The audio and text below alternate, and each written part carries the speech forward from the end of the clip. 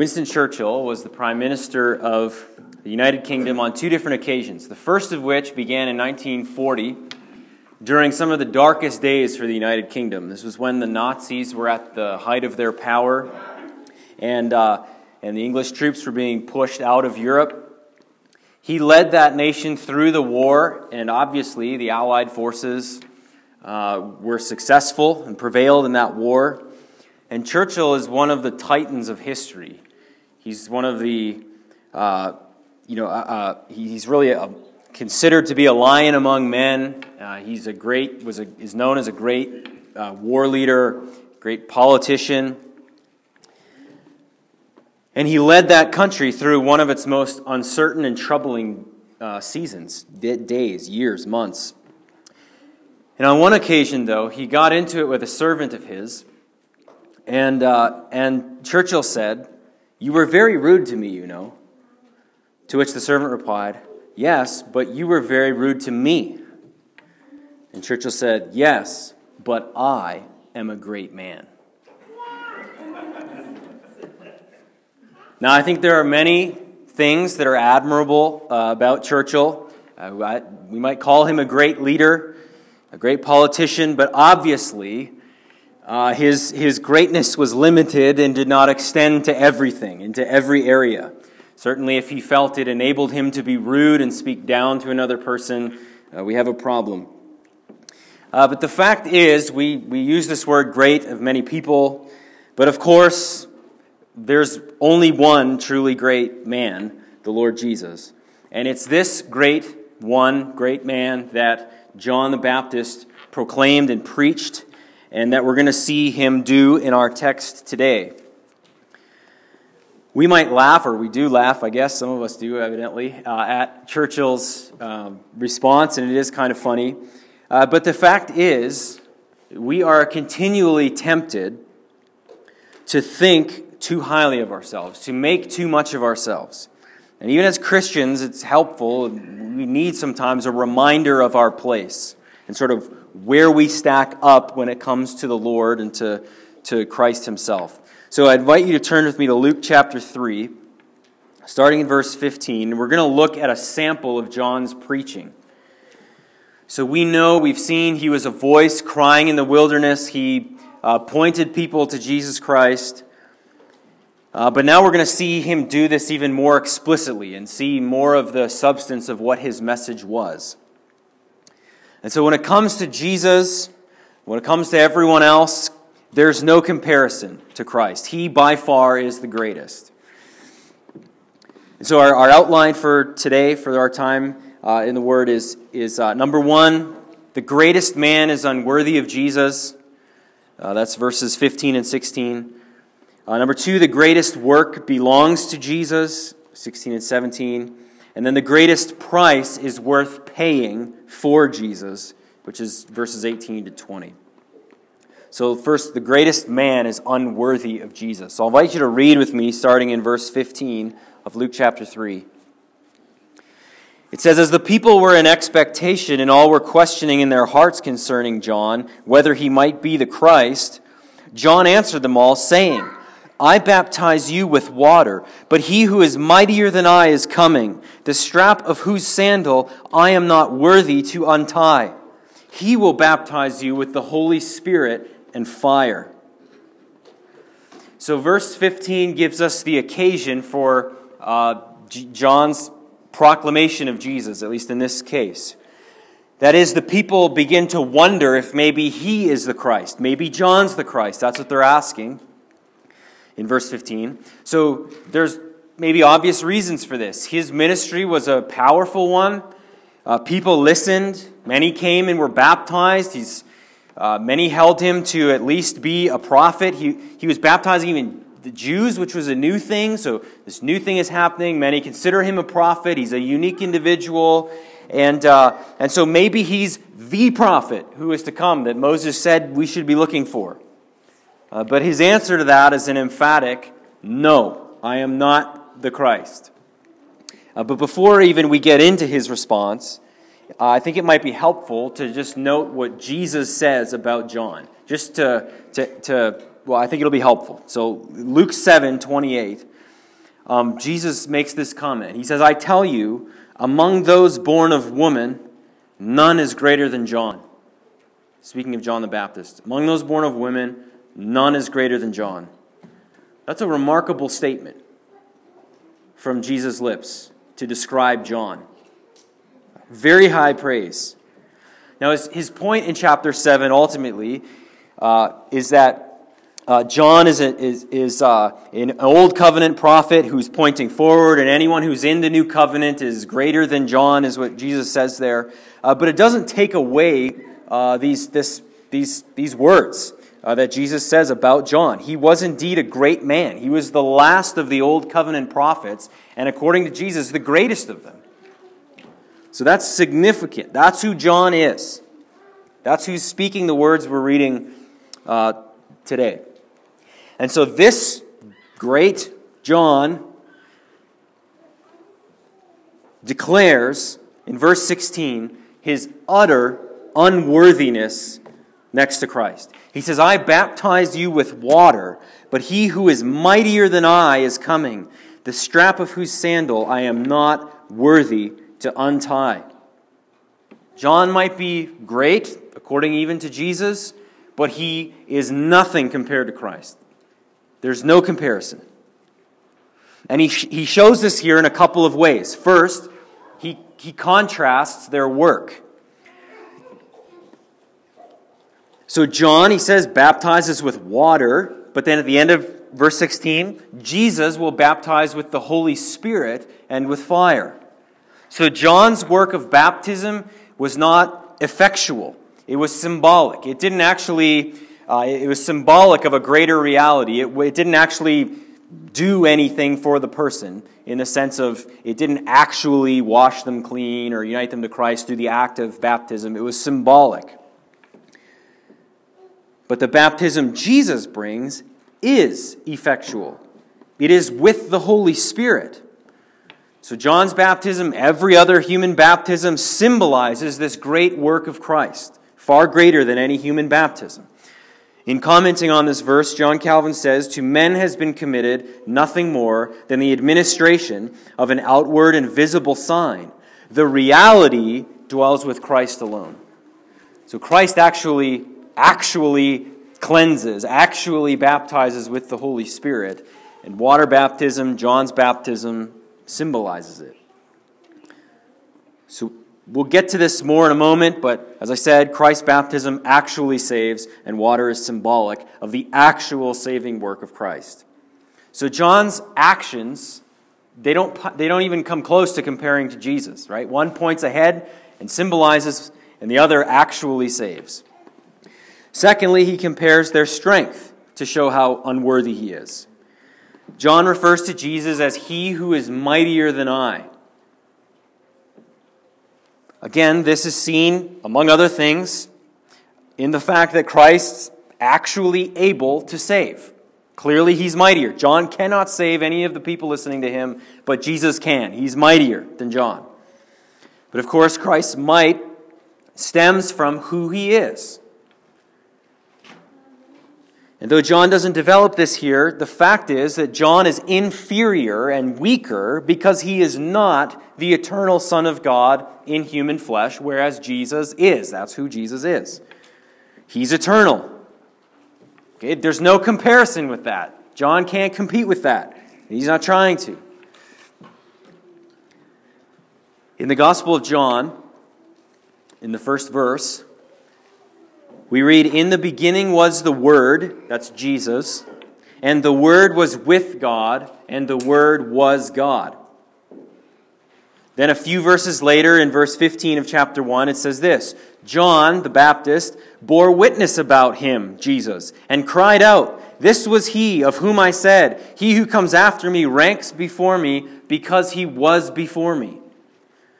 So Jesus is mightier and greater and ranks before John because he existed before John. And he's not just talking about he was born first, because as we've seen in Luke, John the Baptist was actually born first to Elizabeth before Jesus was born of Mary. And so John's referring to the fact that Jesus pre-existed as the divine Son of God from eternity past. And John says, he's mightier than I. He's greater than I. He ranks before me. I'm not worthy to untie his sandals. And so this Jesus, the one John's preaching, it's through him that all things were made. He's the one who upholds the universe. He's existed from eternity past. There's no comparison. And this is why John would later say, he must increase and I must decrease. Right? As Jesus' earthly ministry takes off in John 3:30, when John's disciples ask him about this, that's his conclusion. Jesus' disciples are baptizing. People are going to him now. What do we do? That's okay. He ranks before me. He must increase. I must decrease. Hebrew slaves, they weren't even expected to untie someone's sandals. So that's a task that's even beneath a Hebrew slave. And yet John says he's not even worthy of doing that lowly, menial task for Jesus. That's how much greater he is. John, a great Old Testament prophet, none greater according to Jesus, and yet he pales in comparison to Christ, and he knows that, and he preached that. One of the devastating effects of sin in our world is the arrogance that flows through human beings. Without exception, we are tempted to think too highly of ourselves. It can take different forms, but even many of us who have a lot of those woe is me moments, who maybe feel very insecure a lot of the time, or maybe self-conscious about things, often, I wouldn't say always necessarily, but often, that too is the result of pride. We would like to look a certain way, be thought of a certain way before others, but we fear maybe not looking a certain way, and so we feel lowly and maybe sorry for ourselves and self-conscious. Often even that can be prideful. Often that can come as a result of just thinking too much about ourselves. But however, whatever form pride takes, the great cure for it is to see ourselves in light of Christ and in light of his perfections. In light of his greatness. Nobody's worthy to untie his sandals. If you think of the book of Hebrews, the basic thrust of it is the greatness of Jesus. And therefore, stay the course. That's my summary of the book of Hebrews. He's greater than the angels. He's greater than Moses. He's greater than any Old Testament sacrifices. He's greater than the Levitical priests. He enacts a salvation that's greater than anything else. He is the one you need. His righteousness, his payment for sins. The greatness of Christ should exhort us, lead us to strive for further humility. When you're tempted to be selfish, consider that this mighty one that John preaches and is unworthy of, though he was in the form of God, did not count equality with God a thing to be grasped, but emptied himself by taking the form of a servant, being born in the likeness of men. And being found in human form, he humbled himself by becoming obedient to the point of death, even death on a cross. And he did that for you while you were yet weak and sinful. He took pity on you and showed compassion to you, this mighty one, this great one. And now he is exalted, and the Father has bestowed on him the name that is above every name, so that at the name of Jesus every knee should bow in heaven and on earth and under the earth, and every tongue confess that Jesus Christ is Lord, to the glory of God the Father. No man, no woman compares with Christ. Nobody. None of us, nobody else who claims to be a Messiah of some sort. Nobody comes close to Jesus. The Bible, Jesus himself warned of false Christs, but none of them can compare to him. None of them are worthy of his sandals. If John's not, none of them certainly are. He is the eternal Son of God. It's Him we want, and it's Him we need. So no man, the greatest man, cannot compare to the greatness of Jesus. Secondly, the greatest work belongs to Jesus. It's His work. Not only is Jesus inherently greater, stronger, mightier than any man or woman, but there's no greater work to be accomplished than that which Jesus accomplishes. So we've already mentioned this, but let's look at this again. Read with me verse 16 again. John answered them all, is He the Christ? Remember, that's the question. Saying, I baptize you with water, but He who is mightier than I is coming, the strap of whose sandal I'm not worthy to untie. He will baptize you with the Holy Spirit and fire. His winnowing fork is in His hand, to clear His threshing floor, and to gather the wheat into His barn, but the chaff He will burn with unquenchable fire. So as mentioned, John contrasts two baptisms. His baptism with water, Jesus' baptism with the Spirit and fire. John's is symbolic, while Jesus' is effectual. It accomplishes something, a great work. Now, baptism with the Spirit, this is sometimes misunderstood by some to be some sort of a second blessing that we're supposed to seek after we get saved. So they would say, we trust Jesus, we believe in Him, and then we are to pursue some second blessing that's evidenced by speaking in tongues or some other thing. But this is not the case. That's not what this is. The baptism of the Spirit is the pouring out of the Spirit upon every member of the new covenant community, the church. In Acts 1:5, Luke tells us that this was fulfilled starting at Pentecost, this baptism with the Spirit. It was a new operation of the Spirit in that every member now of the new covenant community, every member of the church, received the Spirit's cleansing work.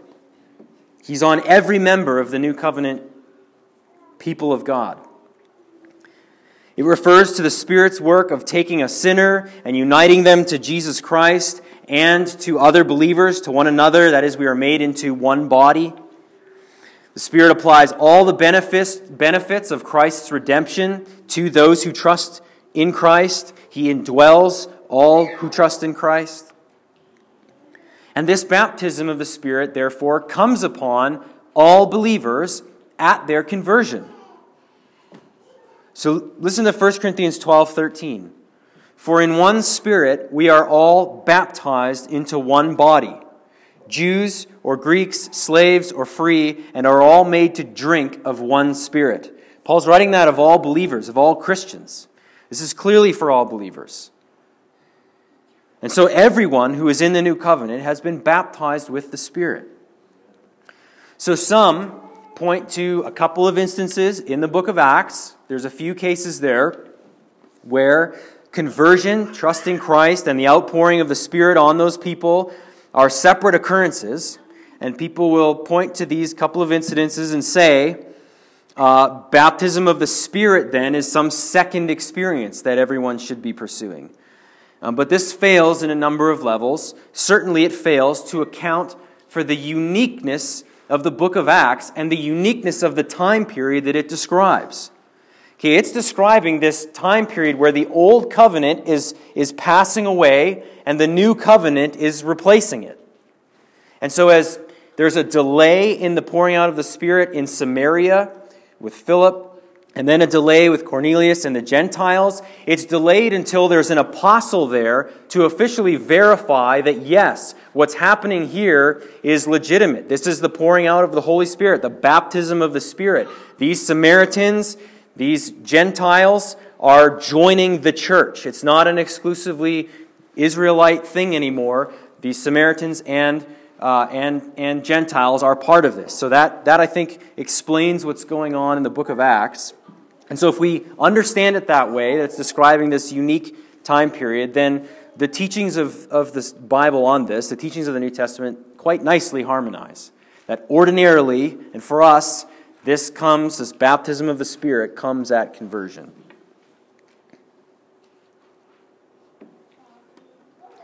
This baptism is what was prophesied in numerous places throughout the Old Testament. And it was the great promise of the new covenant. That there was coming a day when everybody who was in this new covenant would have the Holy Spirit. Not just some, like in the Old Covenant, some of the Israelites believed, and lots of others in Israel did not. They were still part of the covenant people of Israel, and yet not everyone believed. But in the new covenant, everyone will believe. Ezekiel 36, Jeremiah 31 are places where that's pointed out. And so here, as John is saying Jesus will do this work, he's saying he's the one who comes and makes this happen. All that this has been prophesied long ago, and now Jesus is the one coming. He will baptize with the Spirit.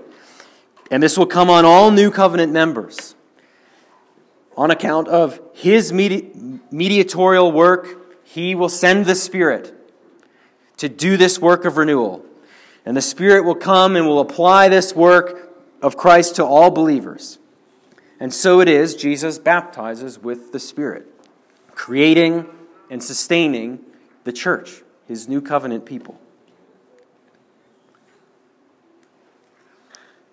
But John also says he will baptize with fire. So he will baptize with the Holy Spirit and with fire.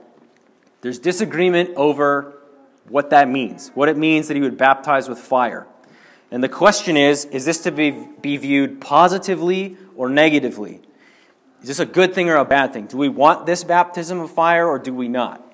So often fire, in fact, most of the time, that fire is not talking about a literal burning fire. It refers to judgment most of the time. And lots of people take it that way here. But I would suggest that that's not what this is. That this is actually a positive thing. That this is a refining fire. And so, regardless, fire and judgment is part of John's message. So it's here either way, as is the saving work of Christ. So it doesn't radically alter, John's message on the whole. So I'm not going to spend a ton of time on it, but in the end, I take it to be a positive thing, that it's a refining fire. And I think really the main reason I would say this is that John says he will baptize you, one group, he says, he will baptize you with the Spirit and fire. So he only references one group, this you, who seem to get baptized with both the Holy Spirit and fire. So I think if he wanted it to be judgment, then it would make more sense if he said he will baptize you with either the Holy Spirit or with fire. But he doesn't. He'll baptize you with the Holy Spirit and fire. So there's at least two Old Testament passages that refer to the coming Messiah's work in this way, as a fire, as a burning. Isaiah 4:4 says that he will cleanse his people with a spirit of burning. That is, it's a refining process. And then the Malachi passage that was read earlier, likewise, speaks of the Lord coming to his temple, and he's going to be like a refiner's fire and fuller's soap. It's the idea of burning away the impure part of metal, refining that metal, cleansing, washing. And so there is Old Testament precedent to understand it this way, and that's what I think in this case John is talking about, as he talks about a baptism of fire. It's a refining fire, a cleansing fire. The Malachi passage, I think, is particularly helpful because it describes both John's work and Jesus' work. So if you remember the passage, it was preached several months ago, I guess, here, and then read earlier. You have this promise that a messenger is coming to Israel, who is ultimately John the Baptist. And then after that, the Lord will come to his temple. That's Jesus coming to his people. And then the Malachi passage talks about how he'll be a refiner's fire, fuller's soap. And then in verse 5, he gets to judgment. There will also be judgment. Here in Luke 3, we have John the Baptist, and he's talking about the mightier one who's coming. The Lord is coming to his temple. He will baptize with the Spirit and fire. He will do a renewing work, a cleansing work in his people. And then as we'll see in verse 17, there's also an element of judgment to his ministry. So that's what I think is happening here. So John is saying Jesus' work is a baptism of the Spirit and it's a cleansing fire, which is to say, it brings about a real salvation. It really does cleanse his people. It actually forgives sin. This is the greatest work imaginable. God and man being reconciled. The curse being reversed in man. This is the greatest possible work, and it belongs to Christ Jesus. Sinful hearts being purged of sin and made whole. Verse 17, though, also tells us there's more to this work. It shows the ultimate separation of those that belong to God and those who do not belong to God. Verse 17 describes this, and it shows us that this work also belongs to Christ. It's his to accomplish. And so the picture in verse 17, which we read earlier, is of a threshing floor in which the chaff and the grain are separated.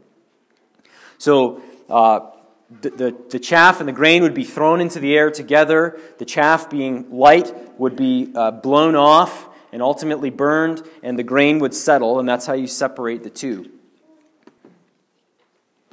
And so for those who trust in the Mighty One to come, who submit to him in repentance and faith, they will be saved, and as described here, will be gathered into the barn. They'll be collected unto God. They'll be brought to God safely, gathered to him. But as with chaff, those who refuse the Mighty One to come, who refuse to heed John's message, the gospel, they will be burned up, as John says, with unquenchable fire. This reference to fire, I would submit to you, is not ambiguous. It's not disputed. It clearly refers to judgment, as it did back in verse 9, which we saw last week, when he talks about the branches that don't bear fruit being thrown into the fire. Clearly, this is a fire of judgment. This final judgment of God's enemies, sinners who deny his glory, fall short of it, deny his greatness, though it's evident in the things that are made, who violate his commands, who refuse to submit to the Son. This judgment for those is described here and elsewhere consistently throughout Scripture as an unquenchable or eternal fire, which is a sobering reality, a sobering teaching, a terrifying one, frankly.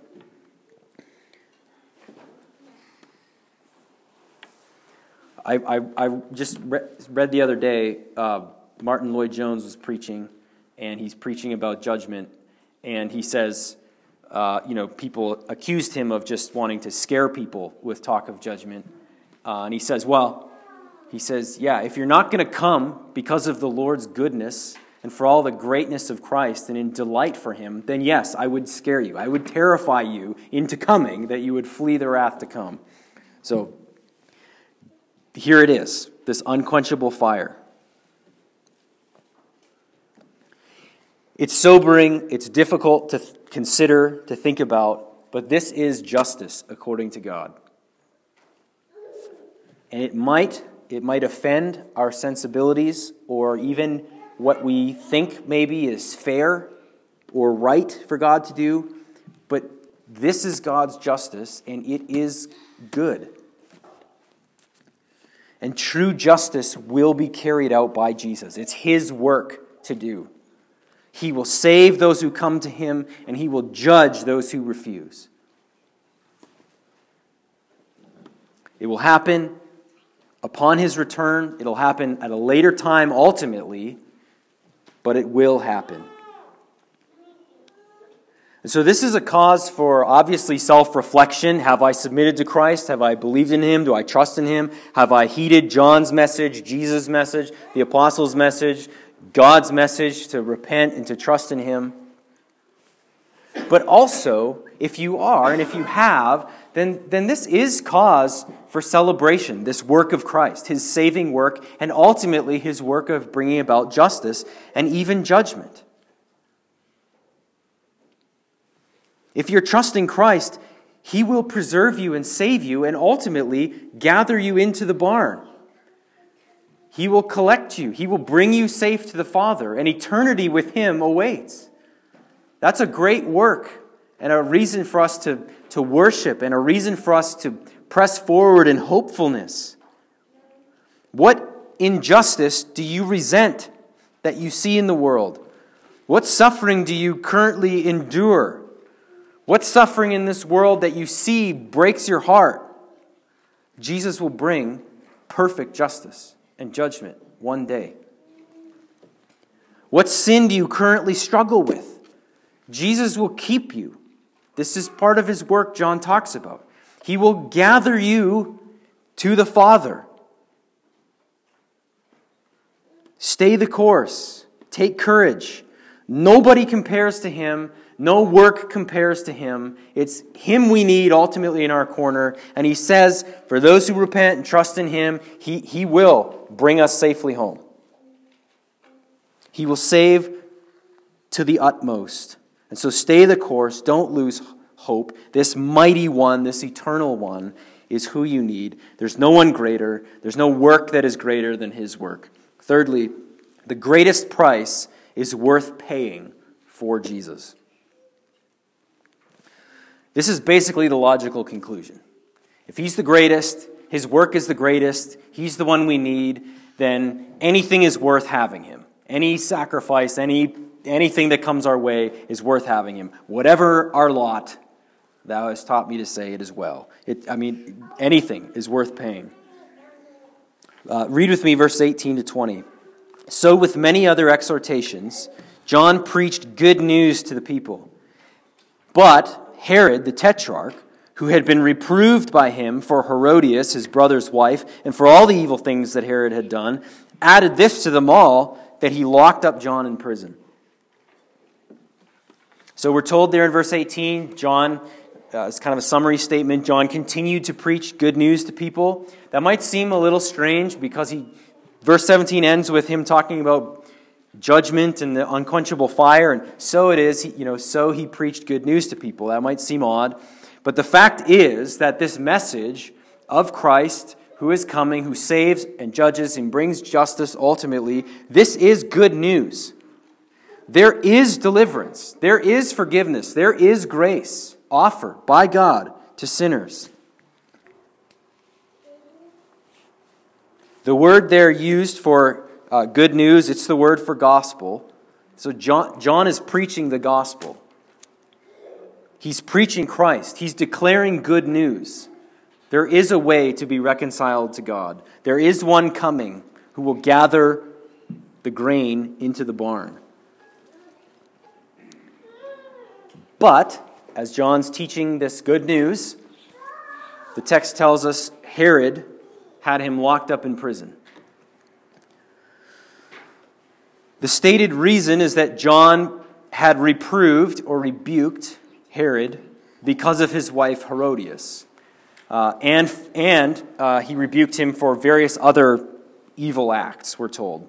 So Herodias had been married to this is Herod Antipas, his half-brother Philip had married this Herodias. But then Herodias divorced Philip, Herod divorced his wife, and then married Herodias. So this is immoral on many levels, but if you'll remember, Herod was also, he was the Tetrarch of Galilee. He ruled over this area of Galilee. He submitted to the Romans ultimately, but he was Jewish. And so this violates God's law very clearly. John proclaimed this, rebuked Herod for this, and as a result, he's locked up in prison. So John calls out this unlawful marriage. Like a good prophet, he rebukes this leader for his various acts of wickedness and evil, and he's locked up. There's a Jewish historian named Josephus who tells us that he was locked up in Herod's. He had a fortress castle on the Dead Sea. This is where John, he says, was locked up. He's thrown in there, and eventually, as we find out in Matthew 14, Mark chapter 6, Herod eventually takes John's head. So Herod's a tragic story if you read Mark 6. He's interested, he's intrigued, he doesn't want to hurt John on one hand, and yet Herodias keeps pressuring for that to happen. Finally an opportunity comes, And because Herod doesn't want to look bad in front of other people, he agrees to it, and John is killed in prison. Christ, to John, was everything. And ultimately, he paid the price for that. He paid the price by going to prison, and he paid the price with his own life. He was killed.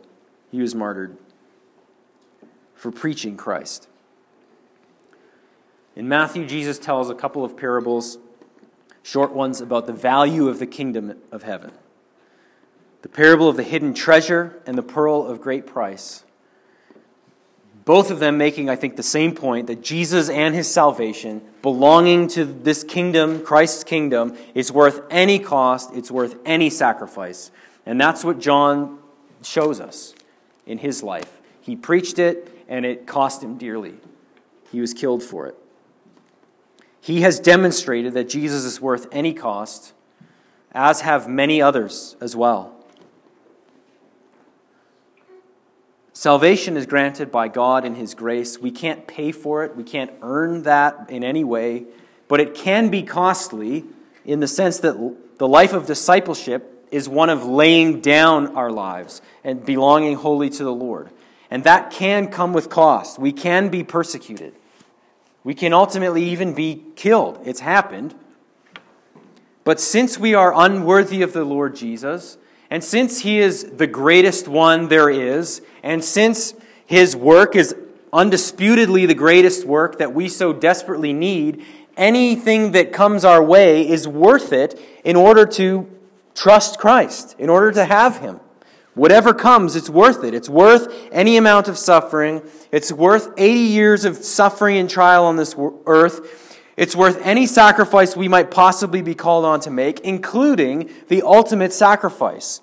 And we must not lose sight of that, whatever comes our way. Christ is worthy. He's great. It's him we need.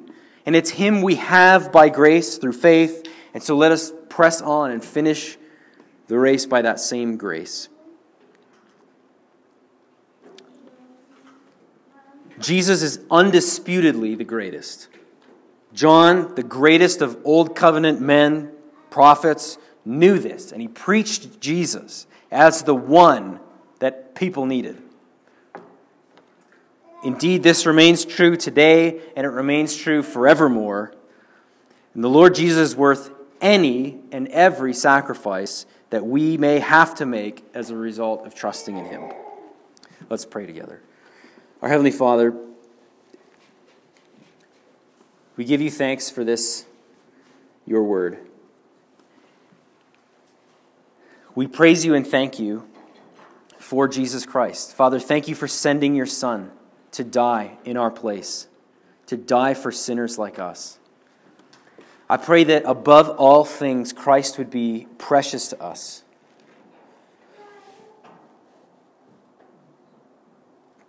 I pray that we would be humbled before the greatness of Jesus, that we would be grateful to you, that you've taken pity on us. I pray that we would be those who are prepared soberly to suffer anything that comes our way for the sake of Jesus, clinging fastly to our salvation given to us by your grace.